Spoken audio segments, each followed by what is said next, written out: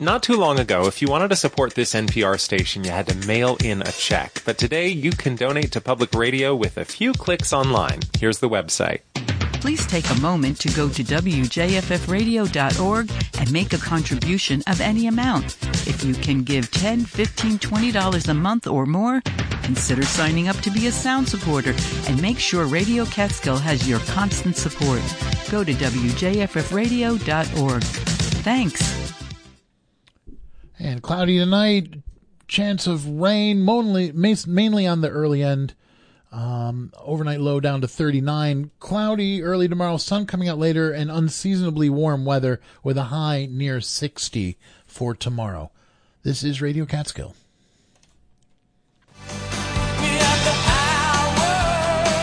Welcome to Sabrina Artel's Trailer Talk. I'll bring you all kinds of stories from all kinds of people. Whether it's a live public conversation and we're speaking from the kitchen table of my 1965 Beeline travel trailer, from the studios or on the streets, please sit back and enjoy the conversation right here this time every week. I'm really excited to be speaking with Andrea Reynosa. Andrea is an artist. She has a studio, practice, land art, and she also engages with social and civic practices.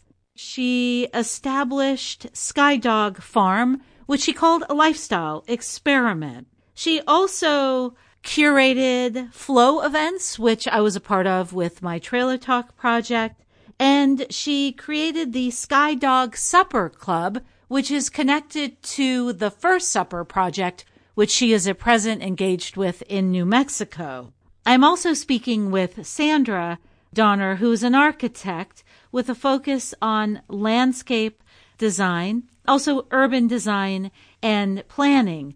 They are collaborating with community members in New Mexico on a kind of collective visioning project called the First Supper Project. I want to invite everyone to this virtual kitchen table of Trailer Talk. Please imagine you are joining us. You are sitting at the table with us for this conversation. Hi, I'm Andrea Reynosa. I'm an artist, activist, sculptor, and farmer that lives in Callicoon, New York. And I'm actually kind of indefinitely in residence here in New Mexico working on the First Supper project. Hello, my name is Sandra Donner. I'm an architect in Santa Fe, New Mexico. And for the last 15 years, I have been running landscape design firms, dealing with all sorts of different issues with water and usage and sustainability. And we're really just trying to do the best we can to make everything, make it just a better place to live and keep it healthy. I'm so happy to be having this conversation with you, Andrea and Sandra. Sabrina, it's nice to see you. Nice to be here with everybody at the kitchen table. And, going back to the Skydog Supper Clubs, it's nice to be able to revisit that with you particularly, because I do remember Trailer Talk being engaged, and that was so helpful that was back in 2011, believe it or not, 2010, 2011. Wow. And just for some background to everybody that may not have been part of that especially in the River Valley, there's so many newcomers. It's exciting. We're experiencing like a renaissance right now. But we started doing those as a way to inform people of the detriment of fracking. At that time, they were starting to divide up the roads, and it looked like a done deal. So we used kind of a food gatherings as a way to educate the public and bring people to the table, people that might not have wanted to hear what we had to say, but kept it really general. So everyone was welcome, and we had them monthly, and it led into our zoning rewrite where we successfully banned fracking on the municipal level through exercising our home rule authority. And that ended up going viral with David and Helen Slotchke throughout the state of New York. And it led to the statewide ban in 2014 that Cuomo implemented. But it was a dogfight, So the food gatherings were a really great way to just kind of bring people together and break bread and talk about the devastation that this extractive industry would have created not just to our water resources, but to our land and our people. And Andrea, as you have shared, your art practice, which is very much an interdisciplinary one, also deals with lifestyle experiments. So you were a councilwoman in upstate New York. You were a grants writer. And this is all part of the strategies of art that you use.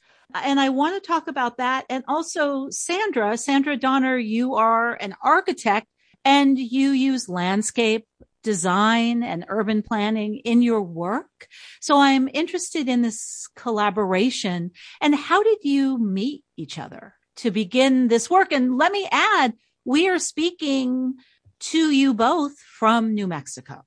So this is Sandra, and I went to a lecture about 7 years ago. I believe it was in February, if I remember correctly. It was the end of February. And it was at the Santa Fe Art Institute. And I'd come to listen. It was a food justice residency, I believe, and really enjoyed the lecture. Several people spoke. But after Andrea spoke, what was really funny was I recognized one of the names in her, her end of lecture thank yous, and it was Bone Levine is the name of the architecture firm in New York City, and Kevin Bone had actually been my professor in the late 90s. So it started up a conversation. I mean, that was really, I was interested in what she was doing. I thought it was really terrific, but sometimes it's really great when you have a reason to talk to someone. So that was the beginning, just that one connection of, knowing the same person in New York City. Thank you so much, Sandra. And Andrea, at that time, you were beginning your First Suppers project, I believe. Yeah. This is a project that you've been working on over the past 7 years. So I'm just wondering if you can talk to us, what are these First Suppers? And then where are you right now with that? I know you mentioned to me Principal Antonio Trujillo, who is in New Mexico as well, and you've been working at the school. So what is this project? And if you could tie it in, and Sandra, jump in too, because you're a part of this project and it really is a collaboration. But how this connects also to your own identities. Let's go right there. This is Andrea speaking. Just we're on a Zoom meeting, so I can forget. Speaking of identities, so let me just back up to the beginning and the origination of the food justice residency and how it led into First Supper. I flew out in 2014. It was right after I did the John Street Pasture down for the food shed exhibition in the Brooklyn Bridge Park. And then that just kind of segued into my food justice investigations with the Santa Fe Art Institute. I went out to do some ground investigations. I was really interested in pre-contact agricultural practices and technologies near Belen, where my family lineage goes back 400 years. So I picked the tribes that I thought we probably would have been in, contact with way back then, and interacted with, and that was Acoma Laguna. But I was particularly interested in waffle gardens, which is this dry farming technique that is endemic to the Pueblo Indians, especially in Hopi, Zuni, and Acoma. And so I thought, well, where would I start looking for waffle gardens once I got out there? And I thought, well, the Sky City Acoma Cultural Center. So I just called them, made sure they were open. And I just made a beeline. I had only been in New Mexico from New York for about maybe 9 hours, kind of bleary-eyed, headed towards the middle of nowhere. The middle of nowhere. It's on the way to Chaco Canyon, which a lot of people know where that is, thank God. So I went there, and lo and behold, there was a waffle garden right in front of the cultural center. And I thought, gosh, that's how fortuitous, So some very nice gentleman came out and told me that they hadn't built the waffle garden, but that these kids at this mission school with a Laguna farmer named Dwight, is it McCracken? I think so. Yeah. McCracken had built that with traditional methods. But he was like, but you need to meet the principal, Antonio Trujillo, at the St. Joseph's Mission School in San Fidel.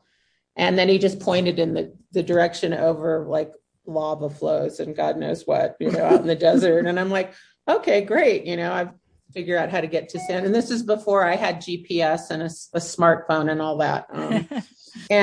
So I just, old school, ask people if I didn't know, pull over on the side of the road and ask people where things are, kind of thing. And eventually I found San Fidel. I found the school, and it was amazing. It's an amazing adobe complex with a convent and all these outbuildings and just incredible landscape out there with wild ponies roaming around. And I'm like, oh my God, I've arrived, And I walked in, he was in his office. I mean, everything just flowed, I don't even think it was noon yet. And that was my first full day in New Mexico. And then I sat in his office, and he had been working on a USDA grant, farm to school. And that was really his vision. And for what he wanted to do to deal with kind of the food and nutrition issues on the reservations, particularly diabetes and heart disease. So because of a lot of the U.S. rations that are, processed food and white flour and sugar and whatnot. So that totally got my attention outside of even the waffle gardens. And they had a nice little garden that they were trying to cultivate to bring food from the garden to the cafeteria. But that was just in the beginning stages 7 years ago. Yeah, it was tiny back then. Yeah, no, I mean, they've come a long way. So anyways, he gave me the grant that they had just gotten rejected from the USDA. And so I immediately started looking at the grant, and I just looked at him. I was so enthusiastic about everything going on there. And I said, can I use this proposal as my kind of beginnings for my food justice residency at the Santa Fe Art Institute? And he said, yes. And he let me keep the grant. I'm like totally blown away at this point. And I'm pinching myself. And then I'm heading up to Santa Fe after that to meet with Sanjay, who was the executive director at the time. And then I think I was an hour and a half later, I'm like in his office in Santa Fe, showing him the USDA grant. And I'm giving him like within just, it seemed like light years, everything just developed so quickly. And that's when you really know that you're on the right track, on any idea or concept. And before I knew it, I was just starting to do deep dive investigations at that specific site at the school and employing traditional techniques, dealing with food shed issues, dealing with food sovereignty issues. And then when I was in full residency about 6 months later, then I just hit the ground running, and we started developing the First Supper concept. I did a lot of kind of design by committee work. Antonia put together a nice little committee. We applied for an Art Place America grant that they almost got. We were in second place for $3 million at the end of this. It was incredible, the first year. Zuni got it, but we were runners up. So it really got everybody enthusiastic about what's possible, So that gives you the background of where First Supper came from. And then we had a food gathering. I think it was March of 2015. That was the first one. March of 2015 was the First Supper. And that's the First Supper. Yeah. Food gathering. Right. And then the takeaways from that got even deeper were that the uranium mining in the area had disrupted their food growing and agricultural traditions, because the men at Acoma Laguna were the farmers. And so for 50 years, they were in the uranium mines, and they had lost a lot of their farming traditions and their ability to feed themselves, So Andrea, how does what you just mentioned about the uranium mining in the location where you've been doing this project in New Mexico, how does that connect to the issues that we faced in the Catskills in New York State around fracking, so around water and land use? And Sandra, feel free also to jump in to this conversation, because I know you and Andrea have been working together on the First Suppers project in New Mexico. So anywhere that you want to add anything, you're most welcome to do so. Well, one of the things that I kind of wanted to backtrack a little bit too is, the reason I kind of came into this was I was running a landscape architecture firm at the time. I still am, but it's a smaller one just with me. And actually, projects like this is one of the reasons that I actually went off on my own. I really wanted to have the flexibility to be able to really kind of help, and not just work for kind of a wealthier, kind of one, which is great. Trust me, it keeps me going and it allows me to do other things as well. But I think that, one of the things that's really important about this area and really about New Mexico is the way that the indigenous people have really used the water and grown things over the past, and how we can really learn from that. So it's a lot about, food justice and getting people the food that they need, and just helping out a really amazing man. Antonio Trujillo is an incredible human being. But it's also about, learning from the past and helping the people of Laguna and Acoma, and even this is a big area of, kind of white ranchers that have been there for hundreds of years. So you have a Hispanic community, you have a Native American community, and then you have, this kind of white ranching community that have all been there for, considerable period of time, obviously some much longer than others, but it's really, really important, to try and reach out to these communities and help them kind of relearn where they came from and why things worked and how things worked. And the Waffle Garden is it's just one way that, that people, were able to take small amounts of water and distribute it. It's basically kind of a slightly mutated version of flood irrigation. Because it's pockets of flood irrigation. And these are fed by, typically, kind of historically in New Mexico, fed by something called an acequia, which is actually an irrigation ditch. And these are typically fed off of rivers. The ones actually in the San Fidel area are fed off of Mount Taylor, off of 7 springs that are all named for animals. They're all Spanish names, like Tecolote, which is an owl, also a bear, culebra, which is a snake. So, and I can't remember all of them right now, but there's all these histories and all of these stories that come from this place. And, part of our goal is, we've got a lot of goals, I think, the great thing about the First Suppers is that it helps us kind of home in and really, focus, right. To try and, figure out what's the best thing we can do right now. Because there's really so many things that need to be done and so many things that should be done. So, Andrea, what would you say needs to be done? What should be done? And what does this look like? The First Suppers in this project, if you could describe some of it, how it unfolds, how you're creating it in collaboration, with the community, with Antonio Trujillo, with Sandra, with students, etc. Like what is this looking like? And let's also look at how water is connecting this project and your other projects. Yeah. Well, the water at the school in particularly, and Sandra's been involved in informing me, which is wonderful, in terms of prioritizing the needs, is we need more reliable water to really get more vigorous farming on the school site. We have 22 acres. A lot of it's unused. A lot of it's in disrepair, especially the old adobe outbuildings, which could be cider presses. There's so many great ideas that Antonio has for usage, but it's like, where do you start? It can be overwhelming. And the First Suppers kind of are a snapshot in time, at the time of the event, of what the needs of the community are. So we're organizing for the third one, May 15th. It's during the blessing of the acequias. So they go up into the Mount Taylor, and I think it'll be amazing to be part of that. And then the food gathering will provoke a lot of conversation, and we'll be able to hear at the table what the concerns are of people from the Hispanic population. Most of the students at the school are from pre-K to 8th grade or from Acoma Laguna.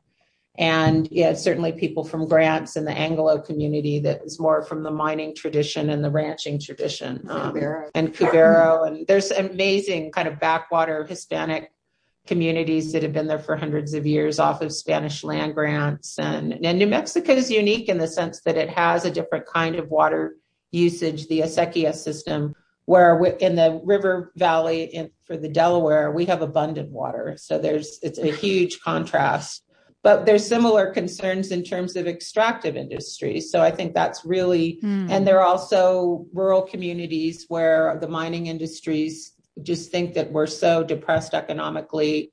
There's so few jobs that we're willing to kind of sell our souls to the extractive economy instead of banding together as a community and finding solutions on our own. And that's really, I think, the commonality between the Skydog Supper Clubs and the First Supper gatherings is an empowerment and catalyst for positive change. I think that's a beautiful way of putting it, because that's really, that's really what we want to do. Like we want to talk to people, but mostly we want to get people to talk. And that's been challenging. It's sometimes there's people who love to talk, and then there's people who don't talk at all. And I think that we've kind of, landed in a community where people aren't as open. And it's bridging that has been a real challenge. Right. And there's certainly reasons. We've certainly gotten somewhere. Yeah. I mean, I was, every time I go back, I was back in May, starting to rekindle the first site. It's a lot of work, but once we all got vaccinated, then it was like, oh, good. I can go out and kind of like sit in a table next to each other. Right. I can dip my toe in the water again. And of course, at Acoma Laguna, even back in May, everything was barricaded. It was really intense.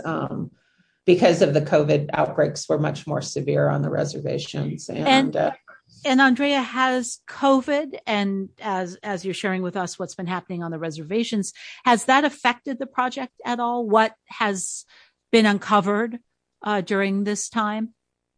I think, if anything, it's made people reflect and concentrate more intensively. And I think the school has gotten more donations.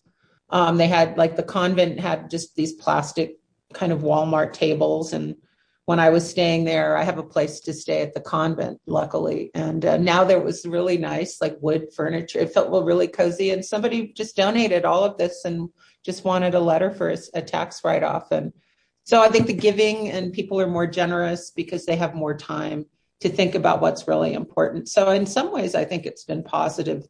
Yeah. But, of course, the death and all of that stuff is nothing to be desired. Right. And how do you deal with being outsiders, right? Coming in culturally, being outsiders. And I know, Andrea, you mentioned your own family lineage, which is connected to this region, but, to navigate those complexities. I'll interject a little bit here, but I believe, if I remember correctly, Andrea, you were also raised Catholic. Is that? Yeah. So we were both raised Catholic. And this is, of course, this has nothing to do with the Native American community, but it does have to do with the school, which is a mission school. And, we're both, like, hate to say it, but recovering Catholics. And it puts us into kind of some funny situations with donors, and being at donor events. But Antonio Trujillo, who's a former priest, actually, long story, but good story, actually. Another Sky City, it's amazing where he was practicing. But he could care less. Like, it's incredibly, like, for him, good people are good people, that it's irrelevant where you come from, what religion you are, what color you are. It's completely irrelevant. And I think that's what makes him, such a great catalyst for everything. Yeah. Thank you, Sandra. And Andrea, how would you respond to that? I agree completely with what Sandra's saying. And additionally, I think having the experience being the priest at Acoma Laguna and then being, he got married and started a Guadalupe Vineyards, and, he's part of the civilian population now as the principal. He has insights into the community that Sandra and I could never have access to. And he's just an incredible bridge for us to be able to do the things. And most people, like, when I come back up to Santa Fe here, they just can't believe that we're doing this work, because this is a mission school that's in a Spanish land grant hamlet, San Fidel. we have the capacity to work on levels through the school that we could never do anywhere else. And that's a blessing. So, and I think that's why the project has been going for 7 years and indefinitely, as far as I can see, No, absolutely. And hopefully. Yeah. Oh, I was just going to say, so we just have a few more minutes. So I just wondered what you'd like to share with us before our conversation concludes. Well, one of the things, what I was just going to say is, I like what was just said about this being a project that, just continue. But I think that we're both in a position right now where we have more time to devote to it. And then and Antonio has more support at the school as well. So, I hope that we can come to some conclusions and actually get some monies via grants for the school to actually start to take kind of a big leap forward. And what does that leap look like? What do you want to see? Exactly. Well, I think, what needs to happen? Yeah. The next two first up, there's going to be a May and then an October. So now they want to do 2, which is great.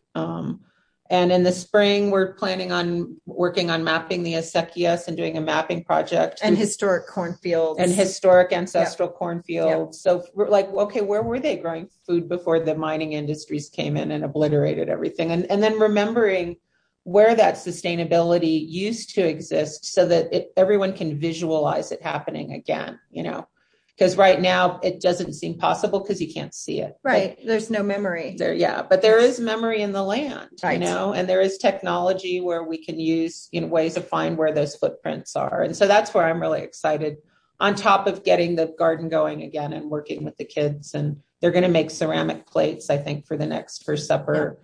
And, I don't know what we're going to do for the harvest one, but, just really getting in there and seeing what the visualization can guide into the future through remembering the past. So a kind of collective visioning, right? So it's exactly. So that and healing, right? There's healing. Yeah. Absolutely. And healing. A lot of healing. Yeah. So Thank you. Kind of where it's at. Yeah. And if anyone wants more information, I've got the website here for the school. If anyone wants to check out the mission school, it's St. Joseph Mission School.com, not org. There must have been another one that was a .org. And go there, and they have a giving page if anybody's really excited about helping out. And I'm curious, what the next steps will be after we have this May 15th event, and can keep you posted. Oh, that would be great. Thank you both so much. I've been speaking with Andrea Reynosa and Sandra Donner about their collaboration, about Andrea Reynosa's First Suppers project. And to find out more about Andrea, you can go to andreareynosa.com. And Sandra Donner, rootstudio.design. Thank you so much, Andrea and Sandra. Thank you. Thank you so much. Have a great day. You're so welcome. From the kitchen table out on the road, I'm Sabrina Artel. Thanks for joining me for Sabrina Artel's Trailer Talk. The music for the show, Patti Smith, People Have the Power. Trailer Talk is produced by Sabrina Artel. For more information, please visit trailertalk.net. Special thanks to WJFF Radio Catskill and the numerous people who have donated their time, resources, and conversations to make Trailer Talk possible. Thank you all who joined me in these conversations. I'm Sabrina Artel. Safe travels. I'm Manoush Zomorodi from NPR, and you are part of a community of public radio listeners. You hear the same stories and voices with your hearts beating as one. And when you give, you don't donate to this station alone either. It's your donation and the ones of so many others who hear what you do and feel inspired to support this NPR station. So listen to your heart. Here's how to give. Give now at WJFFradio.org. I'm Kusar Grace KG right here in the place to be. I want to say Happy Kwanzaa, Happy Hanukkah, Merry Christmas, and peace and blessings for the New Year. I want to continue to express that safety that everybody should be concerned with wearing your mask, social distancing, and just practicing safety as a whole. Have a healthy and safe New Year, all right? Your NPR station for the Catskills and Northeast Pennsylvania. Radio Catskill, keeping you connected.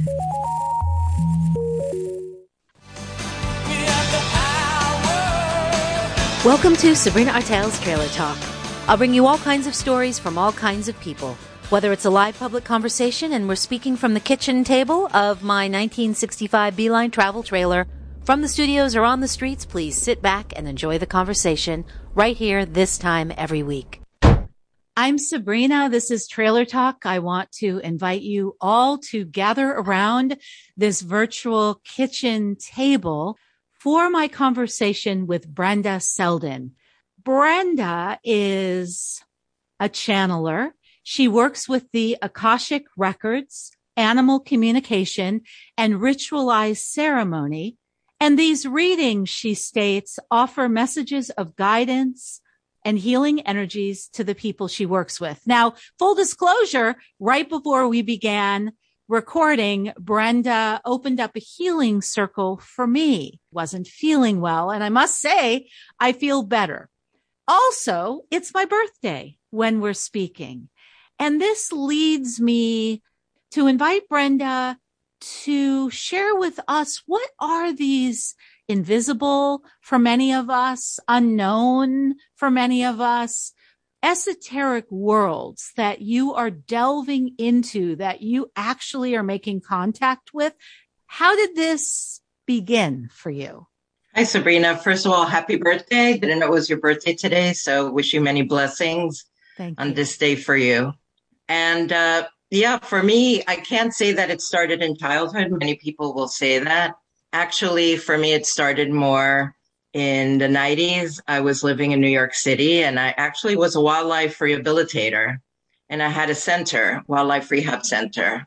And when I was working with the wildlife, I used a lot of holistic alternative treatments for the animals, mostly homeopathy. And in working with the animals, suddenly what was happening with them, how they were feeling, what was wrong with them would just kind of be a sense of knowing. And then I would find the right remedy and just really work well with the animals, have a lot of successes. And at that time also was the first time that I consciously channeled for a friend. I had a friend who had been suffering from severe migraines for a number of months, and she was very sensitive to conventional medicine. Even aspirin made her sick. So she was going from practitioner to practitioner, and just having brunch with her and another friend, the name of the homeopathic remedy that eventually would help her a great deal just was spoken to me in my mind. It was a voice that wasn't mine. And it just came in and said the name of the remedy 3 times. And because she was a close friend, I said to her, hey, I just got the name of the remedy said to me clearly 3 times. I think this is for you. And because with homeopathy, it's a very safe form of energy medicine, that she was able to try it, and she could see that it helped her. It helped her a lot. And eventually she found a chiropractor, and she got better. She got better within a few months when she had been suffering for at least 3-4 nonstop. So, Brenda, some people might hear that voice, might get those messages and discard it, or think that there's something wrong with them, that this is not a message they should relay, or even if they did, that it wouldn't necessarily have any truth attached to it. So what made you different? You're also talking about you entered this world as a wildlife rehabber and in communication with wild creatures, with non-human animals. And now you're also talking about homeopathy, and those are plants. So that's a whole other realm as well, that of course there are many traditions around both, for ritual, for finding meaning, for connecting humanity in a more holistic kind of way, let's say. Correct. Growing up in New York City, there was always a part of me that knew that I belonged in the countryside. I belonged in nature. I jokingly always say, I grew up surrounded by 8 million people, but I just wanted to be surrounded by 8 million trees. So, and you got that wish because you live in the Delaware River Valley region of upstate New York. Absolutely. And I'm so grateful. And when these voices come in, you have to experience it. And by the way, I do teach workshops and I do teach channeling and other things.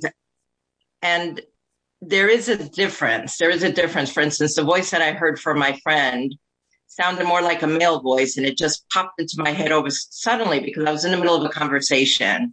The first experience that I had, I think you mentioned that I'm also an animal communicator. That's how actually I started, because after I had to close my wildlife rehab center, which, by the way, was in a building in Midtown Manhattan, if you can believe it. Incredible.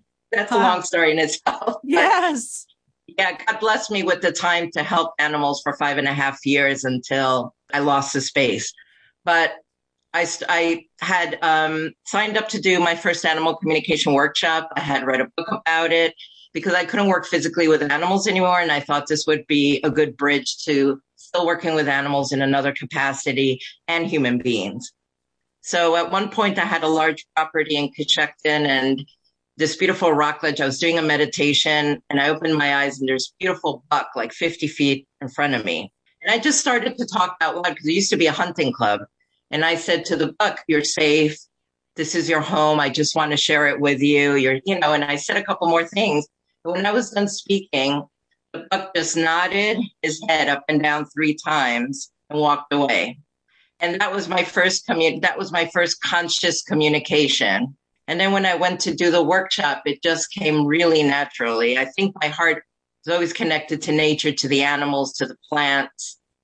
And they're all living beings. And we can communicate with them. And the truth of the matter is that once you're aware that everything is alive, it really bestows a large responsibility on oneself, because then you can't just willy-nilly do things in nature, like just decide, I want to cut down these 20 trees because I want a better view, or I want to kill all these ants because they're just bothering me as they're crossing the floor. They're all living beings that can communicate with you. And actually, the more you communicate with them, the stronger relationship you create to nature. And then you can actually work with them.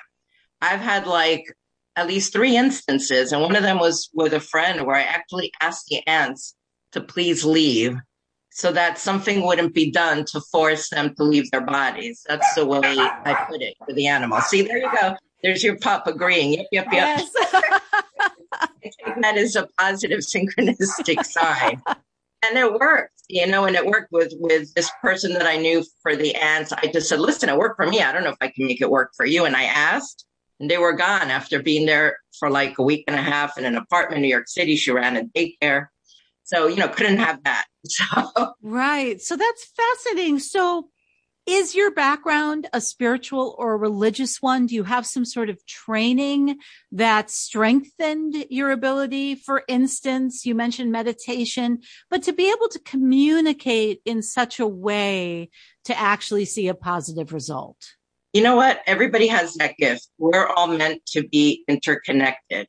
The only sentient beings on this planet that don't automatically telepathically communicate are modern human beings. At one point, we decided, hey, let's write, let's talk, and let's just box away this ability.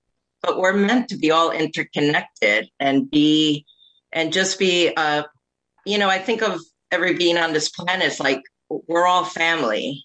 We're all part of the greater collective. And actually, everybody has this ability. So when I teach people, really especially with children. Now, when I work with children when they're young, they're under like 5 years old, by the time a kid reaches 4 or 5, they're like know-it-alls. I know this, I know that, it's really cute. But from like 4 under, you can like say to them, there's my dog. Can you ask him if he likes his treats? They'll go over, they'll ask. And the reply they give me will totally make sense. Mm-hmm. You know what I mean? But then as we get into the world of adults, it's like they need a teacher to show them, to give them permission, basically. But you've already got it. So once you practice, you can see for yourself. And The one way that I show people that they can do it is that in my workshops, I pair people up with people they don't know, so that you're working with the other person's animal, communicating with them, and they're working with yours. So whatever comes to your mind, you have to say, because you don't know anything about the other person. And then you'll see how much you got right. And then you'll be like, oh, okay, I can do this. And then you can just move forward with just getting better at it. So Brenda, so you're talking about communicating with animals and wild things that are alive. So you also channel and you also communicate with those that have passed. So what's the difference? And how do you explain that to people without them saying, what? How could that possibly be real? So when people think about people that work with those that have passed on, they're called mediums. And I'm not strictly a medium. So I work mainly in the Akashic Records. And the Akashic Records are, in a simple form, kind of think about it as an interdimensional energy library. Mm-hmm. And everybody has their book of life. And their book of life includes all their past lives, includes the blueprint for their spiritual path, their spiritual gifts, who their guides are, their soul contracts, soul connections. So when people ask me to connect to a loved one, or sometimes in a reading, a loved one or an ancestor will come in, then for me, it's very specifically, I do communicate with that person, but also what comes in is, what is the connection between that loved one and you in this lifetime, maybe past life or ancestral energies, or so that layer just comes in as well, because that's how it works for me. Mm-hmm. So the Akashic Records, as you just described, I think you said they're an interdimensional energetic library? Energy library. Yeah, think about it. Energy library. So that the Akashic Records are for human beings? No, it's for everything, really. So that's like the easiest definition when people come to me and ask to work with me and ask to get a reading. The reality is that the Akashic Records are like the fabric of everything that exists. And there's a record. So really, not only do they help me to connect to, for instance, if I ever work with you, then I would connect to your guides in the records with your permission and work with you with whatever you would like to know, whatever you need insight on. But also, they also allow me to connect to places. So places have spirits in and of themselves. I studied shamanism in the 90s, and I've worked very connected to the land and to animals. And you connect to the land spirits. You connect not only to the land spirits, but to the ancestors of the land, the people that lived on it. And then you can also connect to other dimensions, to other places outside of Earth, outside of our galaxy. It can take you anywhere and everywhere and connect you to anything and anyone. It's just amazing. It's so broad. So it seems like an extraordinary ride, right? This like kind of expansive adventure into a deeper connectedness and knowingness. What have you learned in your own practice, in your own study as an animal communicator and also an Akashic Records channeler? What have you learned? I mean, does it help you personally? I've sometimes heard from people who do what you do that are healers in this kind of way that they can't often do it for themselves or kind of have, I don't know. So I'm just curious in your case. Actually, when I work in the Akashic Records, I work with them for myself as well. But even when I work with somebody else. So one of the differences when someone says somebody is psychic, sometimes a psychic would just pick up information about you. But for instance, let's just say, and I'm using you as an example, I'm not right now, unless I'm working with somebody, get permission. I'm making this up about Sabrina, so I just want to let the audience know. Okay, this is a fiction, everyone listening. Right, but this is all good. It's a good example. So let's just say that Archangel Michael works strongly with you, is around you and helps you. You may be consciously aware of it or not. So I wouldn't pick up just the name Archangel Michael or an image of it. literally I would feel his presence. I would see him and I would feel his presence. And if he had a message for you, I would be receiving that message directly from him. So for instance, there are people that have different practices, people that are either what we know of as, the Christian Judeo, path. So I might get a message from Mother Mary, or people who, I remember this one person who was a practitioner of Yoruba, and the beautiful ocean goddess just came to me, and I could feel her power. I could feel what a strong deity she was, and what it would be like to work with her, and how she demanded so much. And you'd better really, if you make a promise to her, you better keep it or you get in trouble. And so it's like stepping into somebody's spiritual world momentarily and really just learning so much. And have you come across those people who, let's say a friend or the family member says, I know you don't believe in these things, but please just do this? Because we all struggle. We all are seeking answers. And certainly I'm thinking, because today is my birthday, like also birthdays, like the time of birth is a time of reflection, of seeking answers perhaps, or inquiring about our paths, right? Why we were born perhaps, or where we're going. So I'm wondering about those people that come to you, that they're going to take that leap with you. Like, what have been your experiences been? So, I used to do a lot of fairs. So a lot of metaphysical fairs for a long time. And sometimes people come to you either because somebody else brings them to you. Like, I brought my friend, I want her to have a reading with you. Right. Yeah. Or this person is at a fair and just wants to try it. And you know what? Not everybody is receptive to it. But the higher purpose, what I've come to realize is maybe all I've done is plant a seed that's supposed to grow at another time.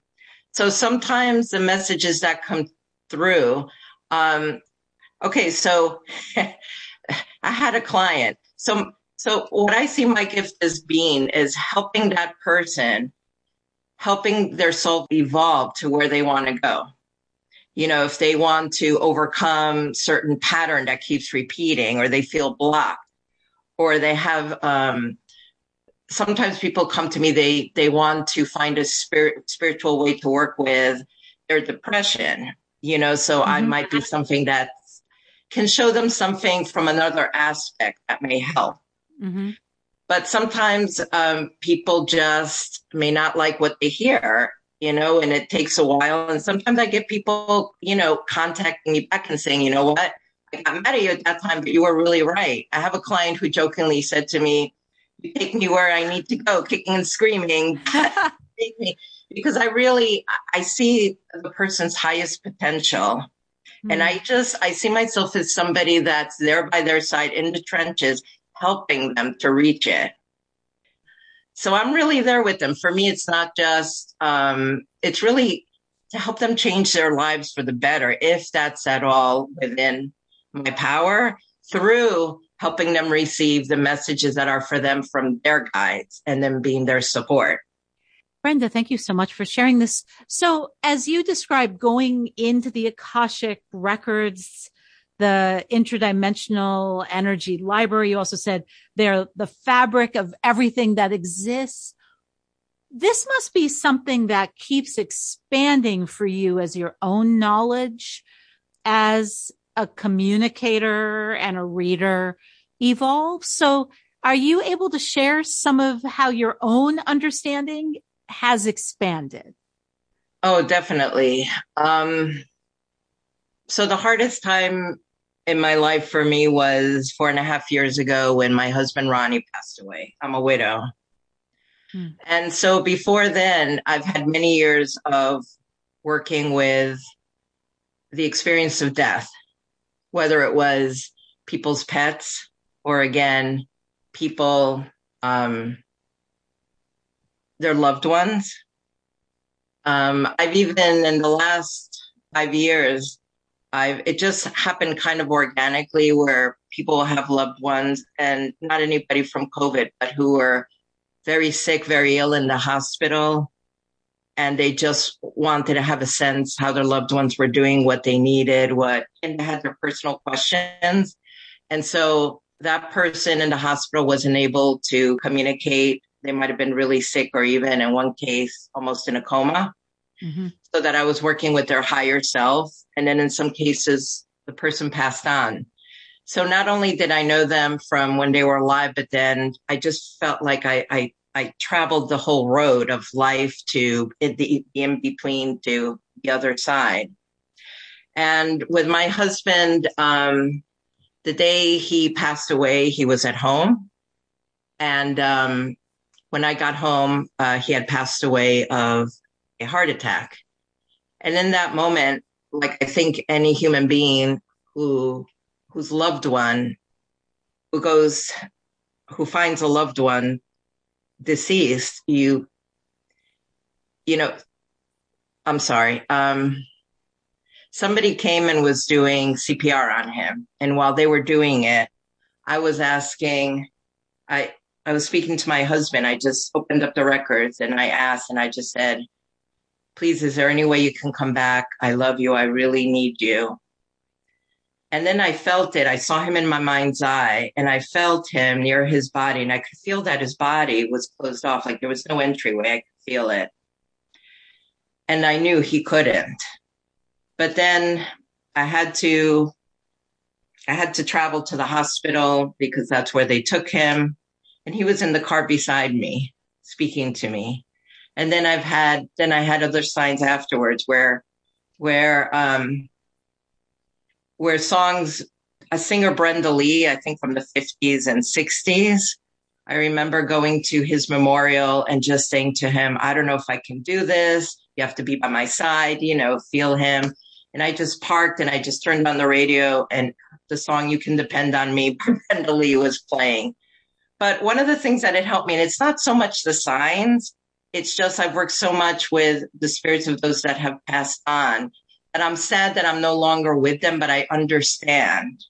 Well, also what you're sharing, and thank you for sharing this about the death of your husband 4.5 years ago, Ronnie, is that your knowledge, your teachings, your ability as a communicator doesn't erase grief. It doesn't erase the feeling of pain or letting go of life, of being in the physical body. So I appreciate you sharing that, because I think some people perhaps just gloss over that, but you're actually acknowledging that it doesn't make that easier, but you also have a respect and a knowledge of one's path, of one's destiny, let's say, right? That's what I'm hearing you say. No, exactly.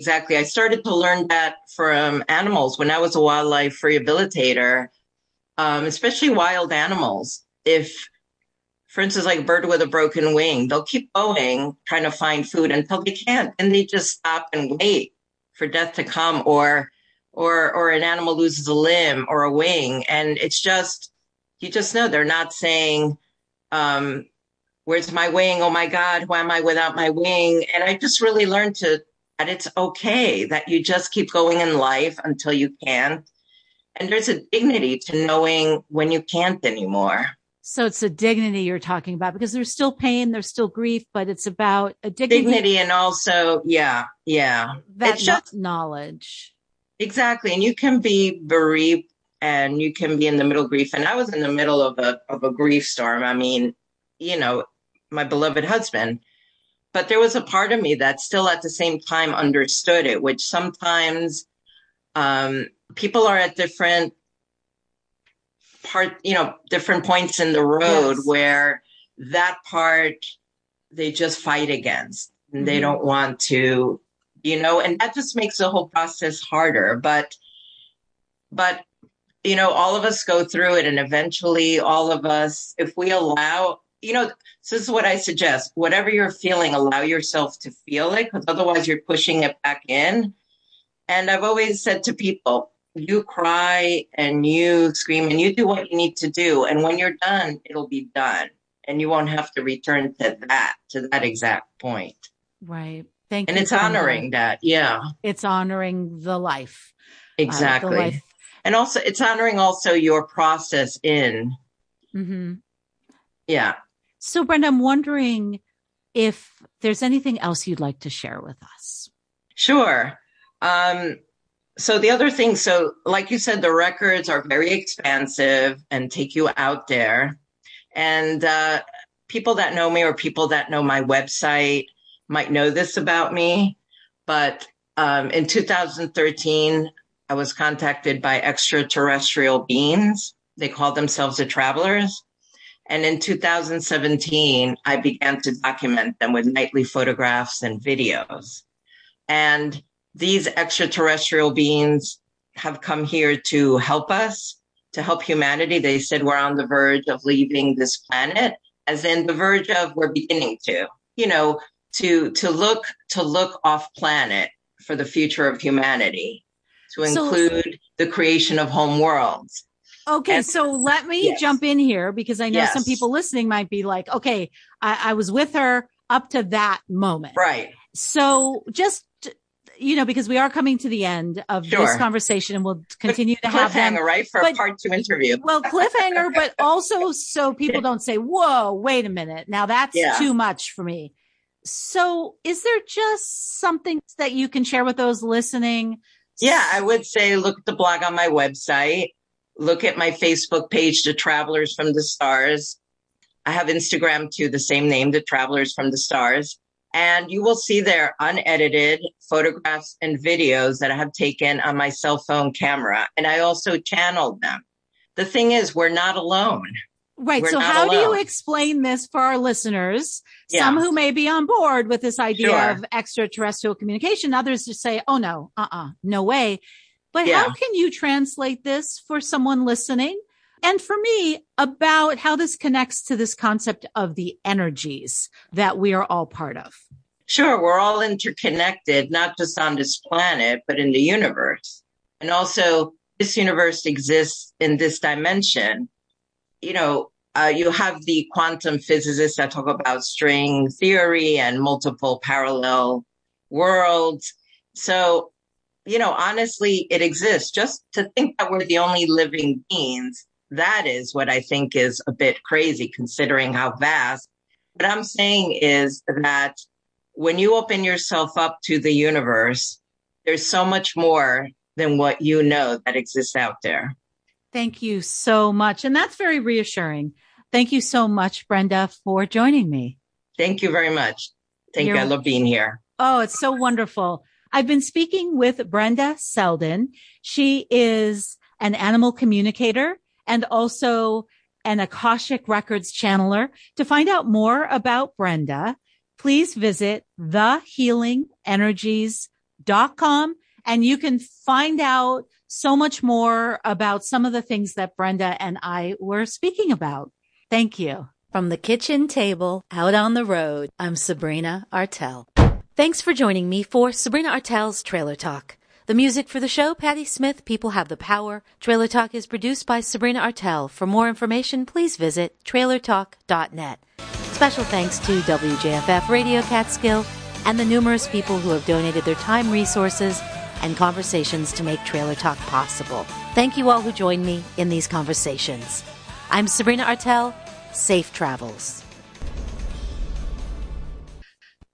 This week in This American Life, the laws of physics tell us that the simplest explanation is usually the right one. So maybe Davy should not have believed that his dark skin was dark Italian, like his family always told him. Once he brought home a black friend. And he stops dead in his tracks and he's like, "What them white girls doing in your house?" And I was like, "Those are my sisters." And he's like, "Oh, man." The laws of family physics this week. Saturday at 6 on Radio Catskill. You're listening to Radio Catskill, public radio for the Catskills and Northeast Pennsylvania. WJFF Jeffersonville. On air, online, on your smartphone. Just download the WJFF app.